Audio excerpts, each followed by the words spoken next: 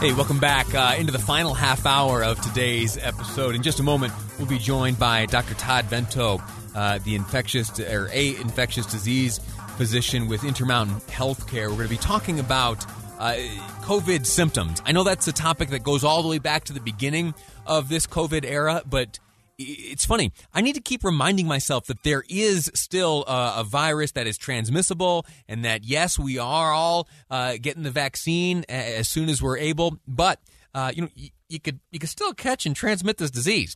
And so we're going to get a quick refresher on what the symptoms are and how they may compare to other things that are rearing their head this time of year, namely allergies. We'll get to that in just a second, but let me just share again that brief story that we covered just a moment ago. Kira broke in with that fascinating breaking news. Here's the deal. Utah Jazz charter a plane. They are set to take off and fly to Memphis, Tennessee, where they tomorrow night are scheduled to take on the Memphis Grizzlies. And that flight, not long after takeoff, bam, bird strike. And they are turned around and they land, and there you have it. And everyone is okay, again, except for the bird, as I pointed out in the story. There is one victim, and the Utah Jazz are fine. They're healthy, and there have been some accounts coming in throughout the morning of this story. But it was like we had all this circumstantial evidence. We heard an account of there were some very tall gentlemen deplaning. They look to be of basketball build. And we now, though, can confirm that it was, in fact, a chartered plane carrying the Utah Jazz to Memphis, Tennessee to take on the Grizzlies that struck a bird, and the plane was plenty able to turn around, come back, and land safely, all involved, safe again, except for that the poor bird casualty. As players start talking out, we'll bring that to you, certainly. We'll keep an eye on Twitter, and we'll keep an eye out for statements. We've got calls out to the organization and to players, and we'll bring you all those details as they come in.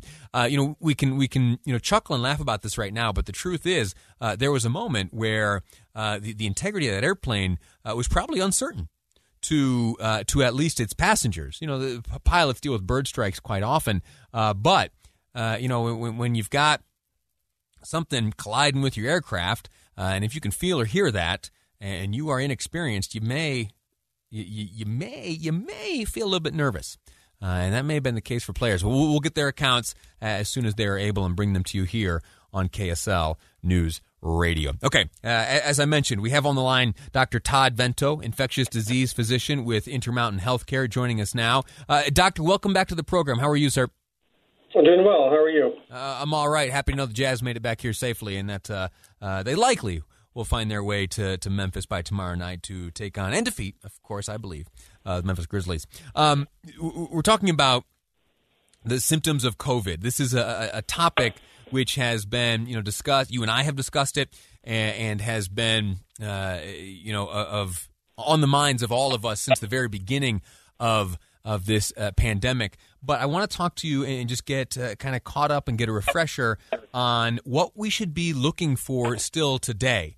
Nationwide, last estimate I saw was about 15% of the population has received sufficient dose of the vaccine to be immunized, or at least to be resistant to serious side effects from the virus. Are the symptoms still the same that we were experiencing early on in this virus?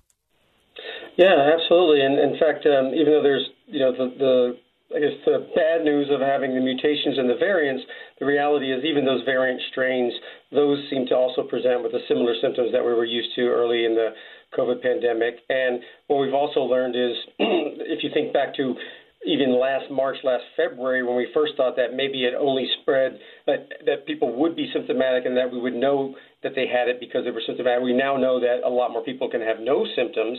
But the symptoms, when they do show up, usually about 5 days after illness, but anywhere from 2 to 14 days after you've actually been exposed to the virus, those are still very similar in terms of you might think you have a cold, might have flu-like symptoms, but certainly more likely to have things like muscle aches, possibly fever, headache, and then later in the illness, the concern would be some shortness of breath or cough, worsening cough. I remember early in the when we were starting to figure this out and starting to come to an understanding of the severity, there was, and this is probably an understatement, an abundance of caution. Everyone with half a sniffly nose was quarantining and isolating. Are we still at that level? Should we be treating this that seriously still, or those symptoms? It's a great question, and also, to the point where we're trying to figure out, well, if it's runny nose or congestion, maybe is that more likely allergies, less likely allergies, that kind of thing. Some of that's still difficult. In terms of the abundance of caution piece, the one thing I would say is a lot of symptoms are difficult to discern between, say, allergies and COVID, but certainly if you get fever or chills or muscle aches or certainly shortness of breath, I would consider that to be COVID. But I think the good thing is that if folks are getting vaccinated, then the risk of COVID goes down significantly, not just for symptomatic and severe and hospitalized COVID cases, but now what we're showing is even upwards of 90% decreasing actual infection risk. So your likelihood of COVID will go down significantly if you are vaccinated. Therefore, your symptoms can maybe be interpreted a little bit more easily to say maybe that's more likely allergies. But again, you still have to, it depends. If you had some symptoms that you thought were allergies, but you also just interacted with someone with no mask and neither of you was vaccinated and that person had COVID, well, now you have to think about both of those things, right? Yeah. Is testing still important? Absolutely. And I think the things that saved us this year were we did so many people using masks, social distancing, not gathering in large groups that we had such our flu cases were so low, like historically low, as were our other respiratory viruses. So that's good. We don't have to worry about those because we're still in the end of technically flu season for annual flu season. So we don't have to worry about that as much. And now when people start having springtime allergies, the nice thing is a lot of those people are getting vaccinated. So you can start to look at things saying, okay, now I feel better about saying this isn't COVID, like just what you were getting at last year. Like, I don't know, somebody sneezing next to me in March of 2020, like that's COVID, get away. Yeah. And obviously we have a little bit more information that we can use to try to make those decisions, but we can't say ignore things as not being COVID based on symptoms. And the last thing I'll say is we learned a lot about COVID causing decreased taste and smell, but some people who have bad allergy can also have decreased taste and smell as well. So that's a little more difficult to differentiate. We got about 60 seconds left. Let me ask you a personal question. In your career, I imagine that nothing has even compared to the last 12, 13 months. What has been your most surprising observation over this past year?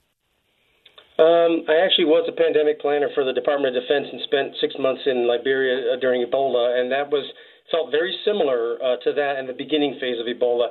The difference here is, honestly, the amount of misinformation and disinformation that has to be overcome or has had to been overcome, which makes our jobs much harder as public health officers and trying to really get good information out to the public. And so I appreciate these opportunities and your efforts and your staff's efforts to try to set the record straight and give good clinical information because, honestly, we now know so much about this virus, both scientifically, diagnostically, how to treat it. We have great therapies. We have a wonderful vaccine, several of them.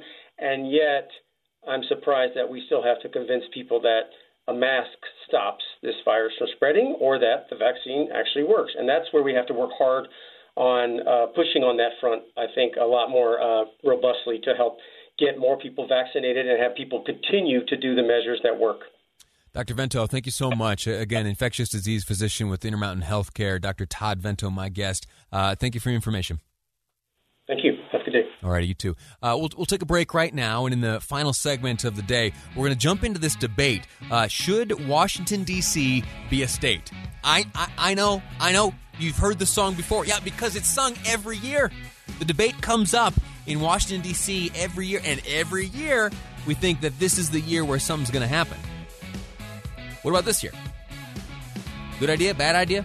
We'll get into all of that next on Live Mike. I'm Lee Lonsberry, and this is KSL News Radio.